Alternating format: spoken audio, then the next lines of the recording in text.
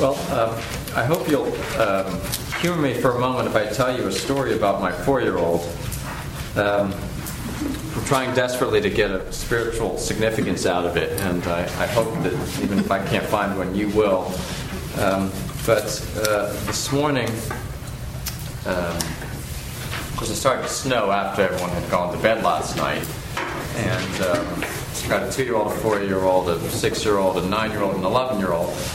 And the 4-year-old is always the first one up.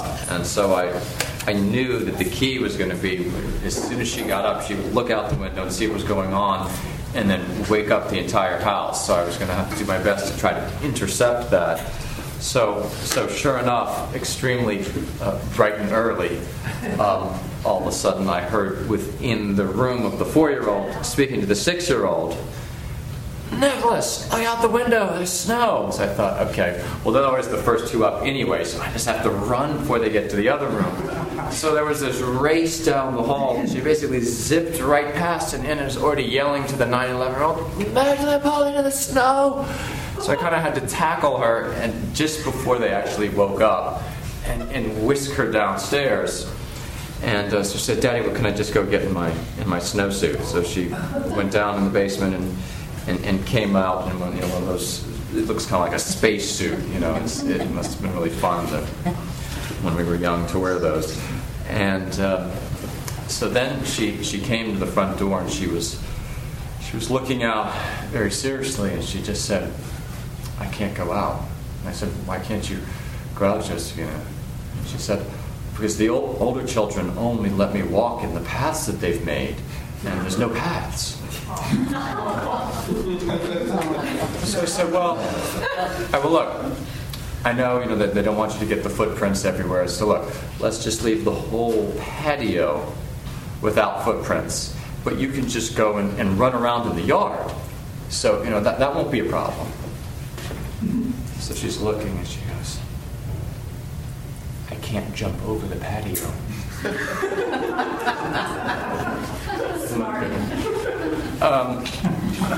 That's the end of the story.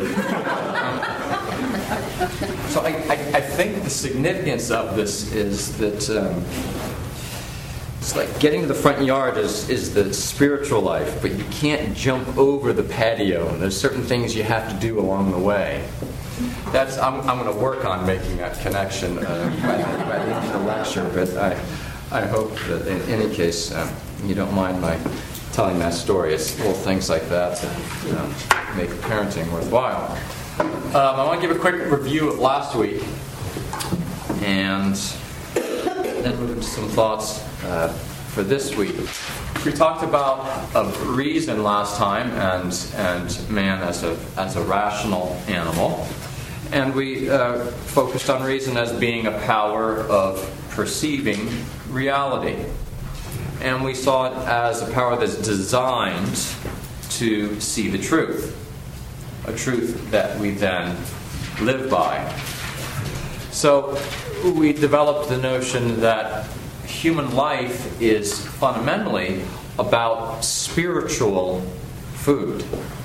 Food for our reason, food for our intellect, or food for the soul. This is the plane on which true human life is lived, as it were, on the level of the rational, seeing truth and living truth. We developed this a little further, I hope, to the point of being able to see that reason was truly designed to be able to receive the Word of God. Man at root, as a rational animal, is a creature whose whole being is precisely designed to receive the Word of God, and somehow then to live it. Again, that simply is human life, and anything short of that just isn't. In a sense, it's that simple. We noted that sometimes we forget this, and we use the image of St. James in his epistle, where the great image of even sometimes a man who's looked in the mirror forgets his own face. Well, when we forget that our life is about receiving the Word of God and, as it were, keeping the Word of God, we have, in fact, forgotten who we are. And one of the main manifestations of this is when we do our own will rather than the will of God. And the beauty of this insight, again, is that same fundamental point. We're designed to receive and live His Word. When we forget that, it's most expressed in our doing our own will rather than His will, which is expressed in His Word. And thus we might say that is fundamentally spiritual death. It's not to live a truly human life, one focused on our will as opposed to His will. Reason, again, designed to receive, to live the Word of God. We concluded by saying that this fundamentally takes two forms that we can kind of judge ourselves on and think in terms of: living His commandments and contemplating His face. Two distinct but very related ways, as it were, of receiving His Word.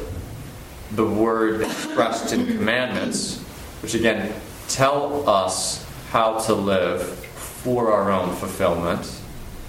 And then the Word in the sense of not a word that directs our actual living through the commandments, but just a word to be, as it were, consumed in contemplation, in gazing upon His face. His face, of course, in the spiritual sense, which is the Word, which we then live on. I'd like to today take a little bit of a more philosophical turn to just again kind of scrape inside there and try to understand really these very same points. So the themes have all already been set out, and just to turn them around before our eyes just a little bit more.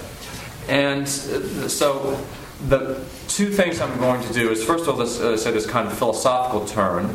The title for today's lecture is The Powers of the Soul and Their Fulfillment. So I'd like to speak for a little bit, not terribly long, but for a little bit on what we call the powers of the soul. And again, I'm going to make a little reference to Aristotle, and that's going to be a kind of philosopher's treatment. But then turn to do something that I noted last time that we would do, and that was when we asked the question, why is it that we so often do forget who we are? Why are we like that man in the Epistle of St. James? We see ourselves in the mirror, we see our own face, but then somehow we forget this. And I think this is particularly relevant for us as Christians.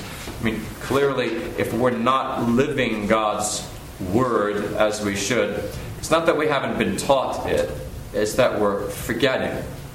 And so we asked the question last time, why is it that we don't need to ask about others, why is it that we so often forget who we are and don't truly live His Word? And I mentioned that I thought we could have a fruitful reflection upon that by looking at the parable of the sower and looking at the different kinds of ground, earth, that receive the seed. And interestingly, one I'm going to refer, when we come to that, to the interpretation of the Fathers of the Church, which have some very interesting thoughts. But one of the more sobering ones I didn't put in the quotation sheet that I passed out was one of the Fathers of the Church said, well, there's 4 kinds of soil, and 3 out of the 4 don't make it. And this is a sobering insight for us if we think in those terms. Well, there's an awful lot that aren't making the narrow path, even if they had received the Word and had seemed to be going along all right. Fathers are always good for kind of a good sobering slap in the face like that. So did we pass out those quotations? Okay, so we'll be turning to that shortly. First, the more philosophical element. Basic overview of powers of the soul. This is basically Aristotle's term. What is a power of the soul? Power of the soul can be defined as an ability of the soul to perform some kind of operation. So in a philosophy of human nature course, one of the main focuses after going through things where we just try to come to some understanding of what we mean by the term soul, how can we be sure that there is a soul, and obviously we can't do all those things here today. We're even going to give a very brief view of the powers. The powers of soul are the thing that a philosophy of human nature course spends the most time on. For you really get to know the creature in question, in this case the human creature, human nature, by looking at the powers that the human soul has. For you know a thing by how it acts. And it's very obvious from experience that the human soul has a whole set of powers. Powers, the most of which are exercised in the body, but they are powers of the soul. One way that we know that they're powers of the soul is from the very simple fact that the body doesn't do anymore any of the things it does when the soul is gone. This is not a point of religion. This is a point of what Aristotle would have called science. This is very straightforward. Aristotle was a great scientist. He understood natural things. And it was very clear to him that a living thing has a soul that animates it. For you cannot account any other way for the amazing operations that living things have. Those very operations that they don't have when they're not alive. So the soul is an animating principle, and it has powers in it which are exercised, the lower powers of which are exercised in the body. The higher powers are not directly exercised in the body, but they're still very affected by what goes on in the body. So let's just take a quick kind of tour of the powers. We won't look at all of them. By far the most important are what we call intellect and will, which everyone is already familiar with those terms. Those are called the most spiritual powers of the soul. Those are powers that will still be exercised in the next life, even during that time when we don't have our body. So they're powers that aren't directly exercised in the body, though very influenced by the body. They are more purely spiritual powers. We understand powers in terms of what their objects are. There's always some object that's kind of the defining object for that power. We distinguish the different powers by saying, well, okay, the soul has the ability for these kinds of operations and also has the ability for these kinds of operations and these very different kinds of operations. So we name these different powers by those different kinds of operations that the soul has. So that we have these operations that we can say are operations or actions of knowledge, which are always about coming to truth. That makes us realize, okay, one of the fundamental powers, the central power of the soul, is what we call reason or intellect. We don't have to make a distinction between those terms, reason or intellect, which is defined in terms of what the philosophers would call, you don't have to worry about the terminology, the formal object, which is kind of the defining object. Truth. Truth is what the intellect is about. It's, as it were, the defining object. We have this power of coming to truth. So that is what we define the intellect in terms of. It is the power of perceiving or getting at the truth. The other key power that we would want to look at, and we'll mention a couple more besides, is the will, which is also called the rational appetite. And the defining object of the will is good. Truth versus good.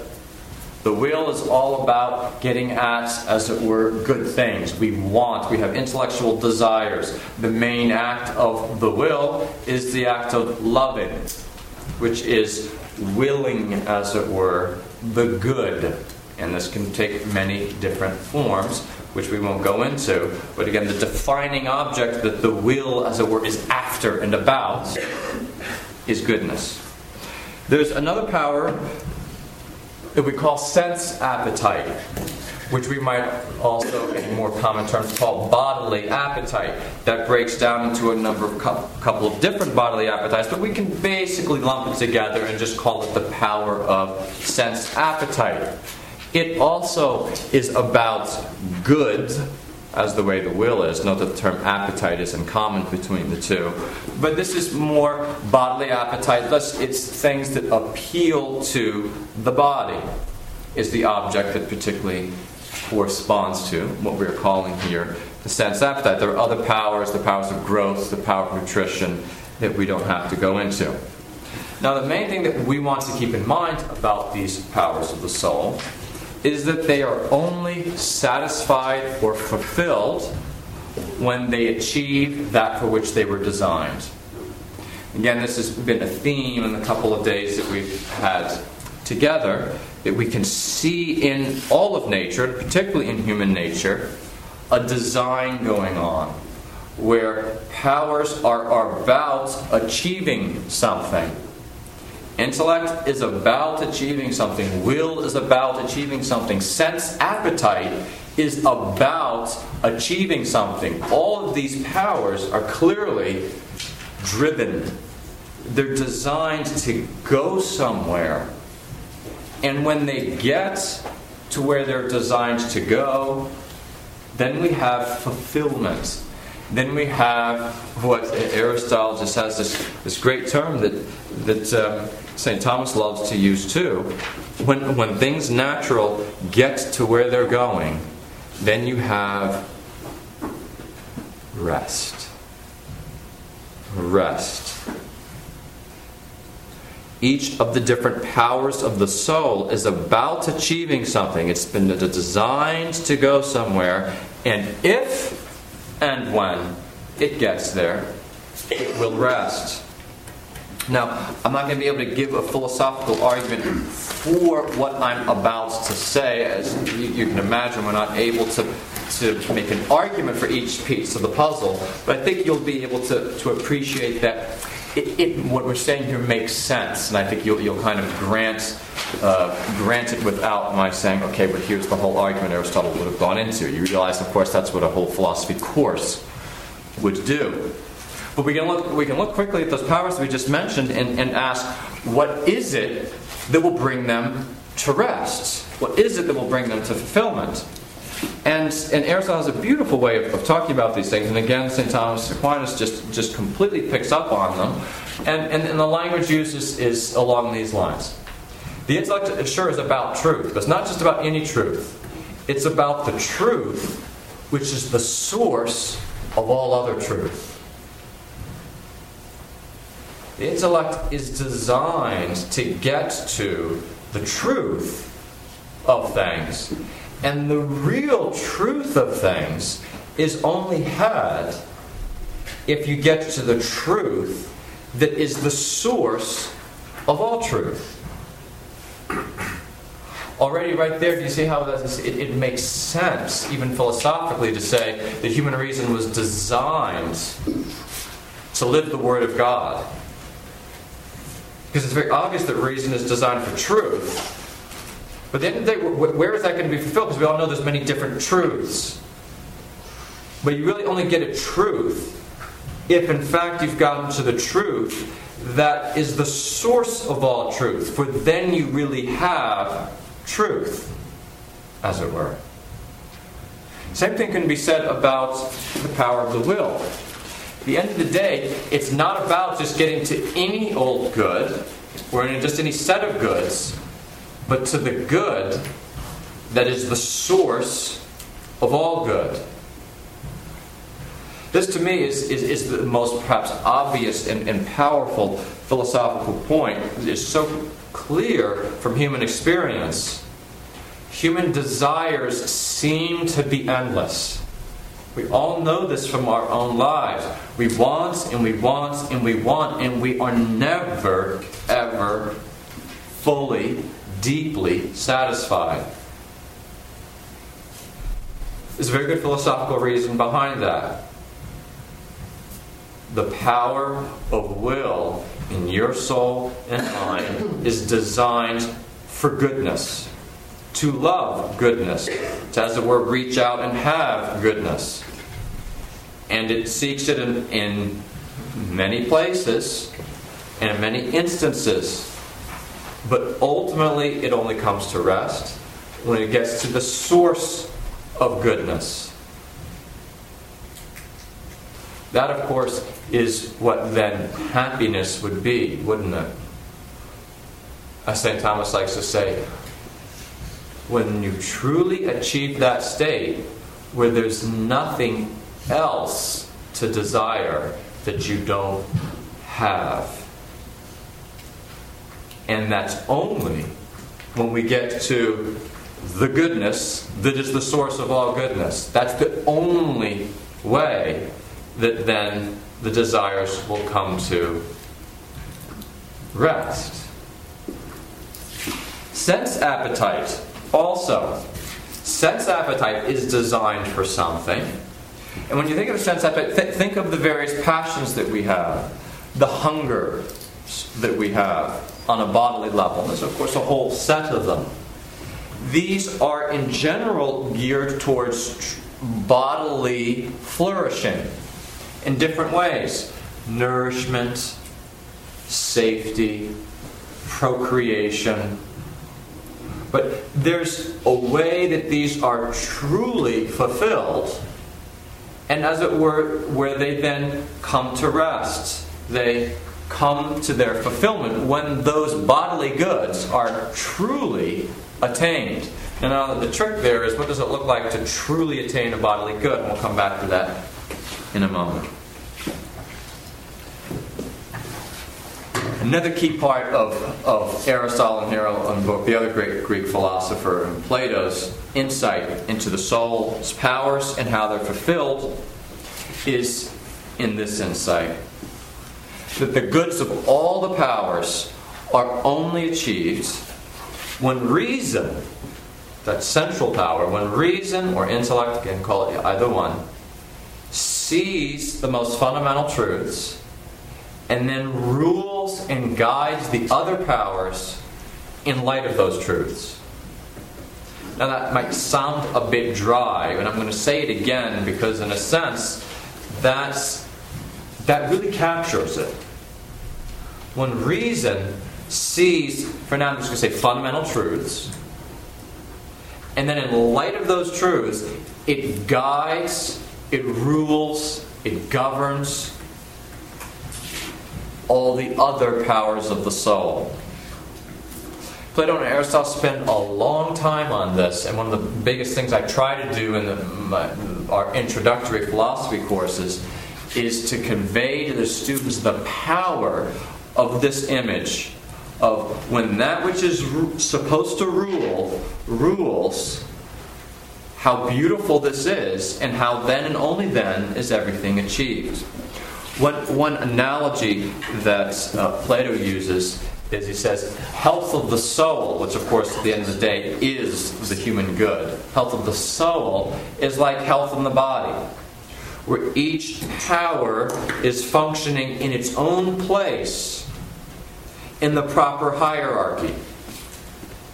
And what does that mean? Again, Plato seeks every way that he can to convey what true flourishing looks like, both on the bodily level, but then particularly on the spiritual level, and where the spiritual and bodily come together, is when reason is ruling. Now, of course, the big question is, okay, it's very easy for us to say, all right, for the good human life, reason needs to rule over the other powers, for that's the rational life, which of course is true. You reasonably ask, what does that look like? What does reason rule by? Or what principle is it using if reason rules? Well, I think the best way to put that is that the key insight or principle that reason has, human reason, if it is to govern and thus have all the powers come to their fulfillment, is the primacy of spiritual goods, and that bodily goods serve spiritual goods. This is at the heart of understanding the powers of the soul and how they ultimately flourish. Let me just give a couple of quick examples. Fits in well with something that we talked about in the very first time together when we're talking about man, animal, or angel. Consider the desire for food. What I'd like to help us understand is, how is it that this simple but extremely important desire in fact achieves what it's supposed to when it is ruled by reason? Well, how is reason going to rule over the desire for food? Well, it rules over the desire for food by seeing the end or goal that the desire for food is supposed to serve. And again, that key insight is that even our desire for food is itself to serve spiritual goods. That eating, even if proximately or directly about nourishing the body, it's more ultimately about spiritual goods. And when this is understood, then eating, in fact, reaches its highest fulfillment. Consider, for example, that there's a great book that I think I referred to once earlier by a man named Leon Kass called The Hungry Soul, where he talks about the beauty of the traditions of our Western civilization and what eating can look like when it is, as it were, done well. I know this almost sounds like a corny example, but think about the amazing human goods that are achieved through civilized dining. Family, communities that gather around a table and fulfill their bodily hunger in a very specific, rational kind of way, where the kind of guiding principle is the spiritual goods to be achieved. That oversees how we eat, when we eat, for somehow even these bodily desires are themselves given to us for the sake of serving spiritual and personal and communal goals. Another example, the sexual desire.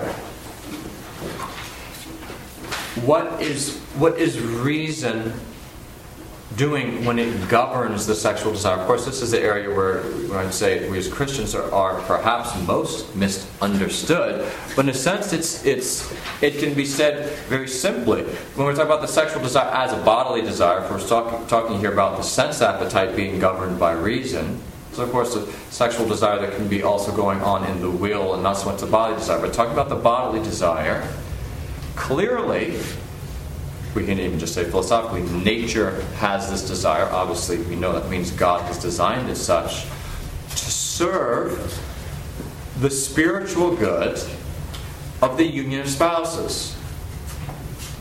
An objective view would see this so clearly. The bodily appetite is itself for the sake of a spiritual communion of persons. And thus, so what does it mean when we say, well, reason should govern our sexual appetite? Reason doesn't govern just by saying, no. Right? Reason governs by guiding it to its ends. So reason governs it precisely by guiding it to its glorious end. For the sexual appetite precisely receives its fulfillment only in a spiritual communion of persons. And at the end of the day, isn't that obvious to everybody? So we have these very concrete examples of how powers of the soul achieve their goal precisely when reason understands the primacy of, I'll just say, things spiritual, and guides all of the powers, including the lower ones, towards that. Now again, this isn't a flattening of reality. It doesn't mean at the end of the day everything is just about being abstracted off in the spiritual realm.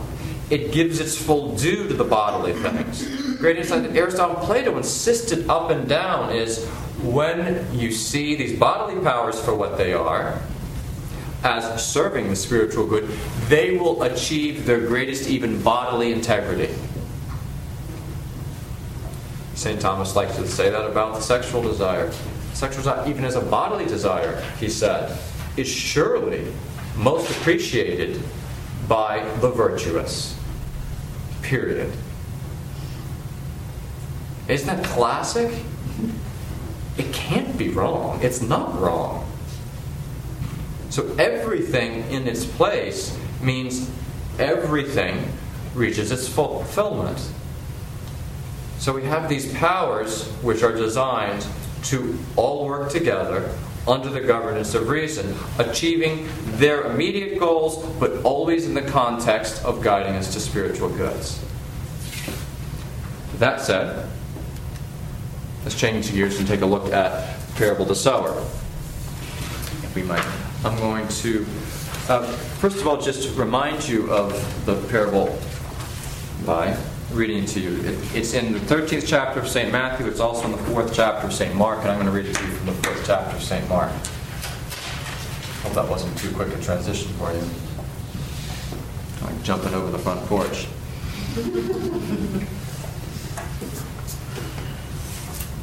He taught them many things in parables, and in his teaching he said to them, so again, Mark 4, "Listen, the sower went out to sow, and as he sowed, some seed fell along the path, and the birds came and devoured it.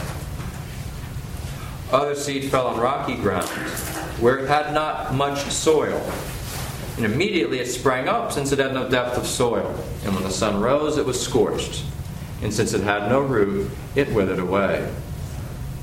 Other seed fell among thorns, and the thorns grew up and choked it, and it yielded no grain.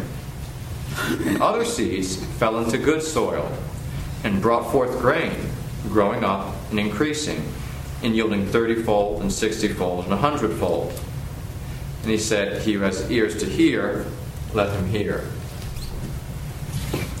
Again, you see how that there were four there: the path, the rocky ground, the thorny ground, and then the good soil. And of course, all the first three all come to the same. And when he was alone, those who were about him with the 12 asked him concerning the parables, and he said to them, "To you has been given the secret of the kingdom of God, but for those outside everything is in parables, so that they may..."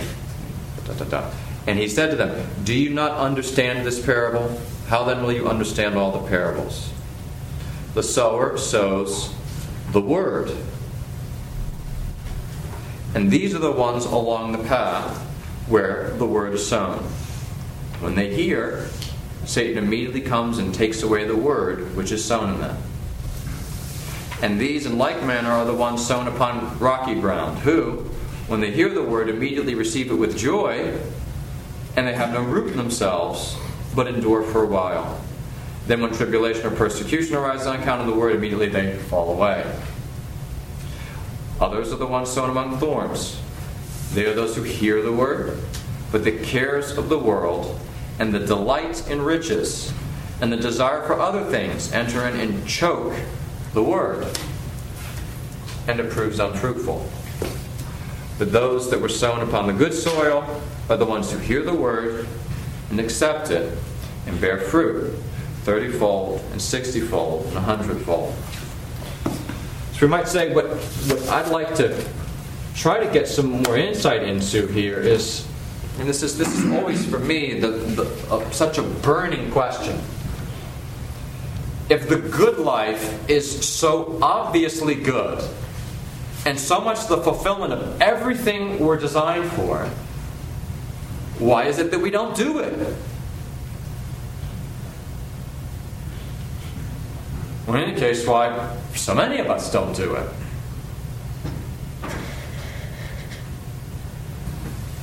So I thought, well, let's look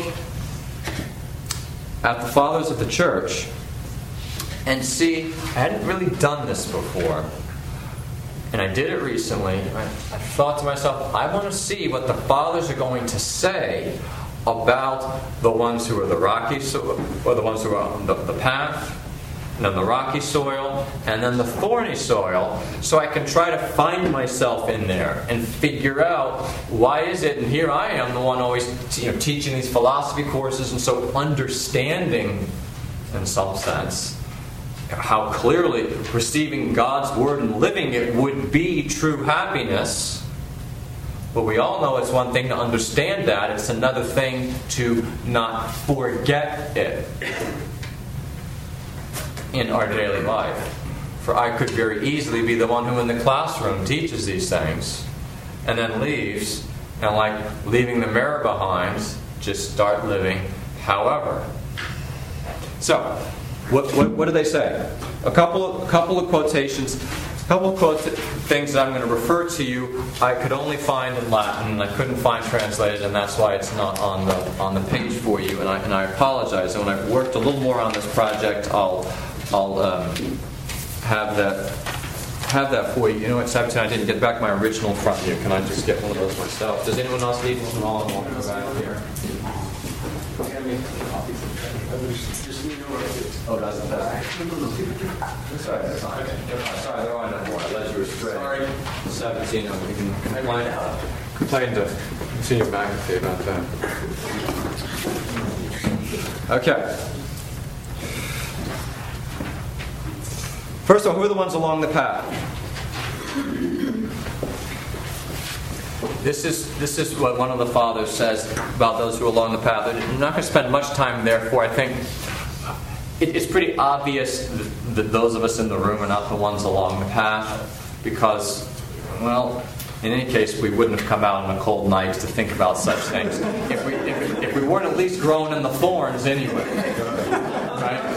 So we won't sweat it too much, but they say those who receive the word with no devotion of heart, or those whose mind is well worn with evil thoughts. No, they're being poetic to fit in with the path, of course, is well worn, and so it doesn't receive the seed well. Those whose mind is well worn with evil thoughts.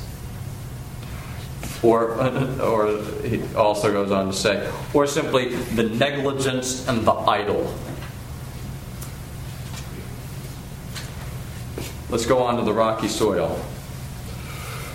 The quotation that really moved me was, those who are the rocky soil are those with a hardness of heart, having small desire for heavenly things.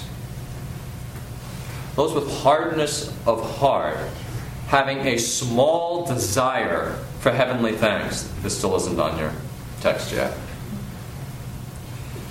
Because again, this is the one where I couldn't find it printed in translation. This hardness causes shallow roots, he says, of the word in us. So thinking with the image, certain soil is rocky. And of course the whole point here is that soil types match up to soul types. So what's this soul type here? This soul type has a certain shallowness and a certain hardness, so that the word is going to have trouble getting its roots down into this soul.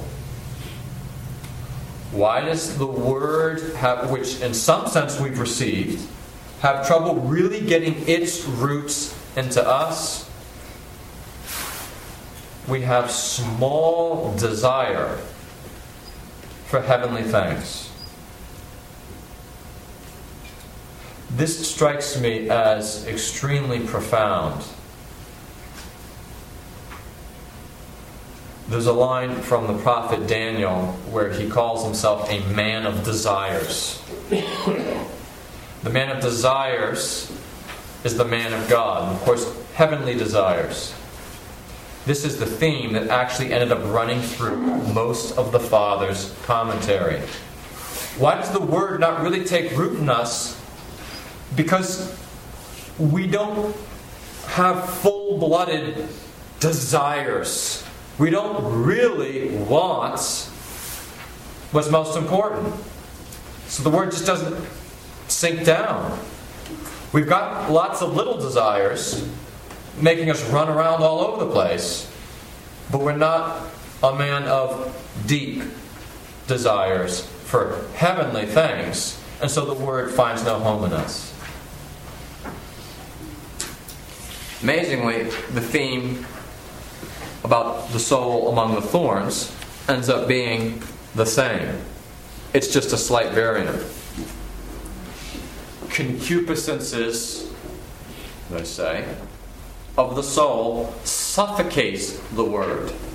Now, the term concupiscence is normally used to mean any disordered desire. Any desires that were out of place. Normally what it means is where our bodily desires are coming to the fore.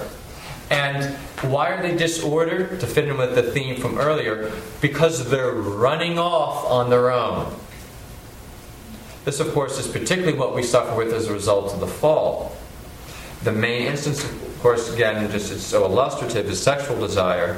What the fathers and the doctors of the church tell us about Adam and Eve before the fall, they're not experiencing concupiscence means their bodily appetite never even moved towards something unless their reason had already judged this is fitting and appropriate. So concupiscence in you and me is when our bodily desires are running out of whack. They just go off on their own, out of the context of the spiritual goods they're designed to serve. We all know this is a big part of the spiritual life, is to try to put the order back in, as it were.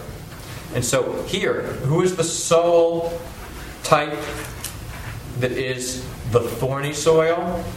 Someone who has these concupiscences, as it were, running to a certain to various degrees, out of control, which suffocates the Word. It's very important for us to meditate on why is it that concupiscence suffocates the Word. Well, I'd like you to take a look here at the quotation at the top of the page. And he changes gears a little bit in as much as here he's not going to focus on one of the most obviously challenging bodily appetites, the sexual appetite. Here he goes for the different one, riches.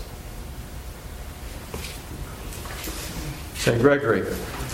So I'm going to read to you from that first quotation there. It's remarkable how the Lord interprets thorns as meaning riches, right? Because, of course, that was our Lord's own gloss or explanation of what he meant by that soul, that soil. It's remarkable how the Lord interprets thorns as meaning riches, since the first wounds, thorns, while the latter, riches, delight. Yet thorns they are, because they wound the mind with the stings of anxiety. And since they lead men on to sin, they stain, as with the blood of a wound received. There are two things which he links with riches: cares and pleasures. Because riches oppress the mind through care and undo it through abundance. They choke the seed, because they strangle the throat of the mind with burdensome thoughts. And as long as they keep good desires from entering the mind, they, as it were, shut out the life-giving air. Now you see there the common thread with what we just saw the other father of the church, who was St. Bede, by the way, talking about the rocky soil having small desire for heavenly things. Note here, St. Gregory saying, okay, here's the problem with riches. And to me, we're not going to get this straight in the next 5 minutes, but I hope maybe we can take a step in the right direction. We've got to try to figure out this thing about riches. Our Lord is so insistent that riches are a problem. At least they're a problem if they're not recognized as the special spiritual challenge that they are. We have enough scriptural evidence along the lines of, it's harder for a rich man to enter heaven than ... and so forth. What I'd like to try to do here, just within a couple of moments, is try to get inside what's going on there. It's so easy. Speaking for myself, I find it so easy to say, well, first of all, I'm not terribly rich, so I guess I'm not going to have to worry about this too much. Or just to think, well, clearly, that's just, directed to Scrooge, right? Someone who's just all about money. I'm not all about money, so this can't be, talking to me. But, well, those who are growing among the thorns. And for some reason, whenever I read, I always just think, the thorns seem to be the one where I just feel I am, or most people are. Maybe I think most people are like me. I don't know. So what is it? What is it about the riches? Well, here I think St. Gregory is so helpful. Obviously, you and I know it's not that riches are intrinsically evil. It's not that they are simply to be avoided at all costs. But what is the point? Clearly, we have to give much spiritual attention. If we're going to be serious about our spiritual life, we have to give much spiritual attention to what should my attitude be towards material wealth and material goods. Side note, John Paul II was relentless about our society being consumerist. For some reason, it always strikes me this is one of the things that we find it very easy to ignore him on. When he says pro-life things and so forth, we're like, oh great, and of course we kind of whack everyone else over the head with, see, we got to be pro-life and so forth. Meanwhile, the things that were more directed at you and me are profoundly challenging of our way of life. More, I find myself sweeping that under the carpet. Who's a consumerist? Does anyone reading John Paul II go, yep, that's me, I'm just a consumerist, I'm all about consuming things? But clearly he was trying to help us understand what is an attitude like that places too much importance on riches. And in any case, has an attitude towards riches that's just bad enough that we don't have that deep soil, that deep soul in which the desire for heavenly things grows. I suggest for your consideration, ladies and gentlemen, that it's really right here that the challenge for you and me is. It's not going to be on, were we off doing crazy big mortal sins? The question is, are we going to end up being the ones who the word was kind of taking root and somewhat anemically growing, but it never really took off? Why not? Well, desires for riches strangle the throat of the mind with burdensome thoughts. And as long as they keep good desires from entering the mind, they, as it were, shut out the life-giving air. Let's go on to the good soil. St. Bede on the good soil, what it's like, is this quotation here. This is the second one on your page. Finally, okay. Tell us something about that soil that's deep. Of course, every gardener knows good soil is all about the depth of it, where the roots can go down. And so St. Bede says the depth of soil that would put us into the fourth category that is necessary in order to receive the divine seed is the uprightness of soul in the one experienced in spiritual practices and accustomed to obeying consistently the divine commands. I invite you to consider with me what's going on there, and I'd like to connect to what we just said. The depth of soul that's necessary in order to receive the divine seed is the uprightness of soul in the one experienced in spiritual practices and accustomed to obeying consistently the divine commands. When I see that, what I see going on there is St. Bede saying, to amplify St. Gregory's point, there are some souls who have been so disciplined in pursuing spiritual practices and so persevering in obeying the divine commands that they have cultivated within themselves desires for heavenly things, such that it is truly the love of their life. And then the word simply takes off. It grows to fruition, for it's growing, as it were, in love. Where truly what most inflames us is the word itself, the spiritual goods to which we are called. So, to move towards a conclusion, I'd like to suggest the very practical thing that we can do is ask ourselves, what are we doing to cultivate spiritual desires in ourselves? For obviously the point of the parable is it's somewhat in our hands which one of the soil types or soul types that we will be. And it's very helpful for us to ask, where are we at this point?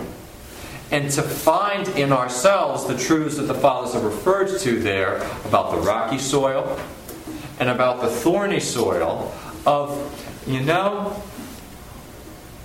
are we really aflame with spiritual desires? I mean, is that at the end of the day the difference between us and the truly holy person who's living the Word? He's aflame with that. He, as it were, most wants it. I know it can just, in a certain sense, ring hollow and sound so corny, but isn't that everything?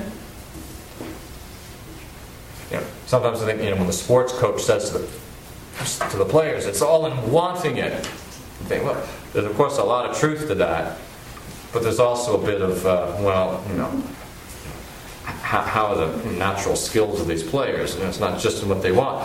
But in the spiritual life, there is a profound truth in saying, do we want it? Do we want it? But then again, maybe that does match up well with the athletic. Because if you really want it, then you're going to have the discipline to do the exercises and so forth that's going to make you the good player. And here, St. Bede is telling us it's the one who's experienced in spiritual practices and accustomed to obeying consistently the divine commands. Have we been willing to go through the spiritual practices? Go through the pain and the cross, as it were, of a regular prayer life, of regular reading of the Scripture, of regular reading of other spiritual masters, a regular regimen of mortifying ourselves. If we haven't done those things, is it any wonder that we have anemic spiritual desires? Is it any wonder that we, like most of the world, find ourselves wanting to sit around in front of the television for most of our free time? A sure sign of anemic spiritual desires is just wanting to kind of lose ourselves in whatever.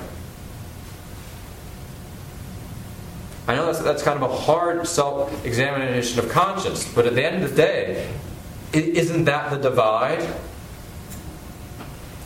It's the saint who, in a sense, wants to be on his knees. Or maybe at first he didn't want to, but he was willing to be. And actually, you know in the stories of the saints, they persevered, but it gets to the point where there's no place they'd rather be than on their knees.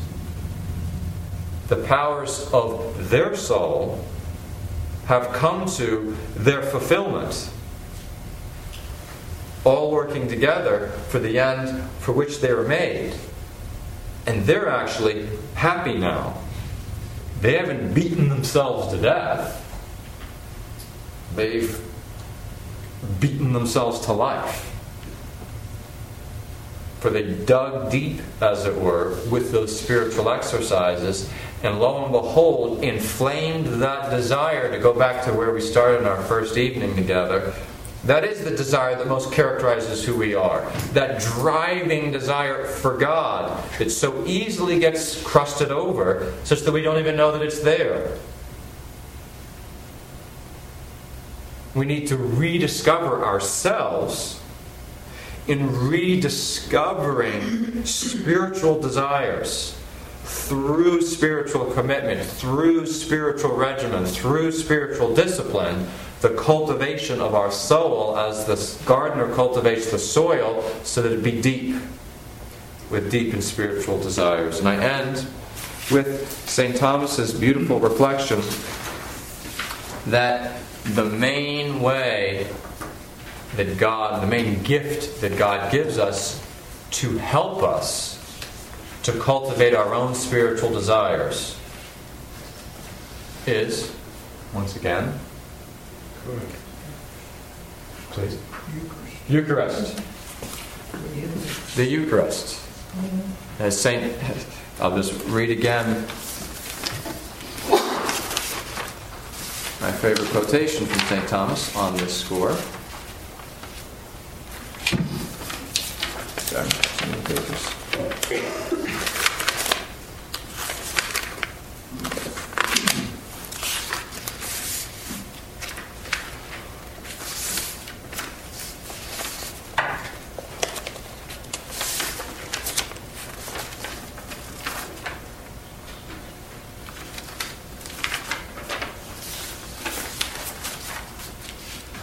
Yet the Son of Man gives this food in a spiritual way, because human nature, weakened by sin, found spiritual food distasteful and was not able to take it in its spirituality.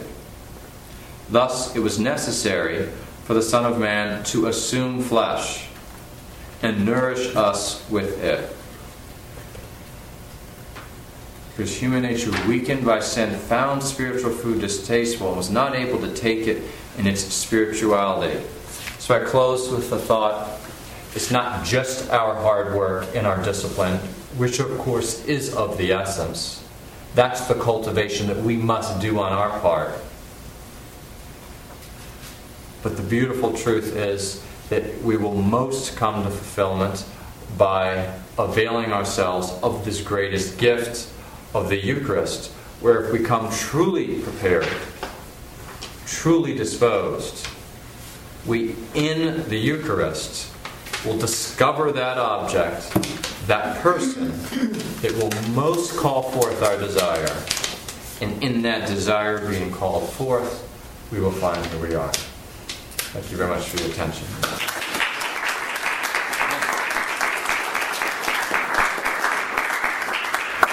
Thank you very much. Quick question or two, if there is one.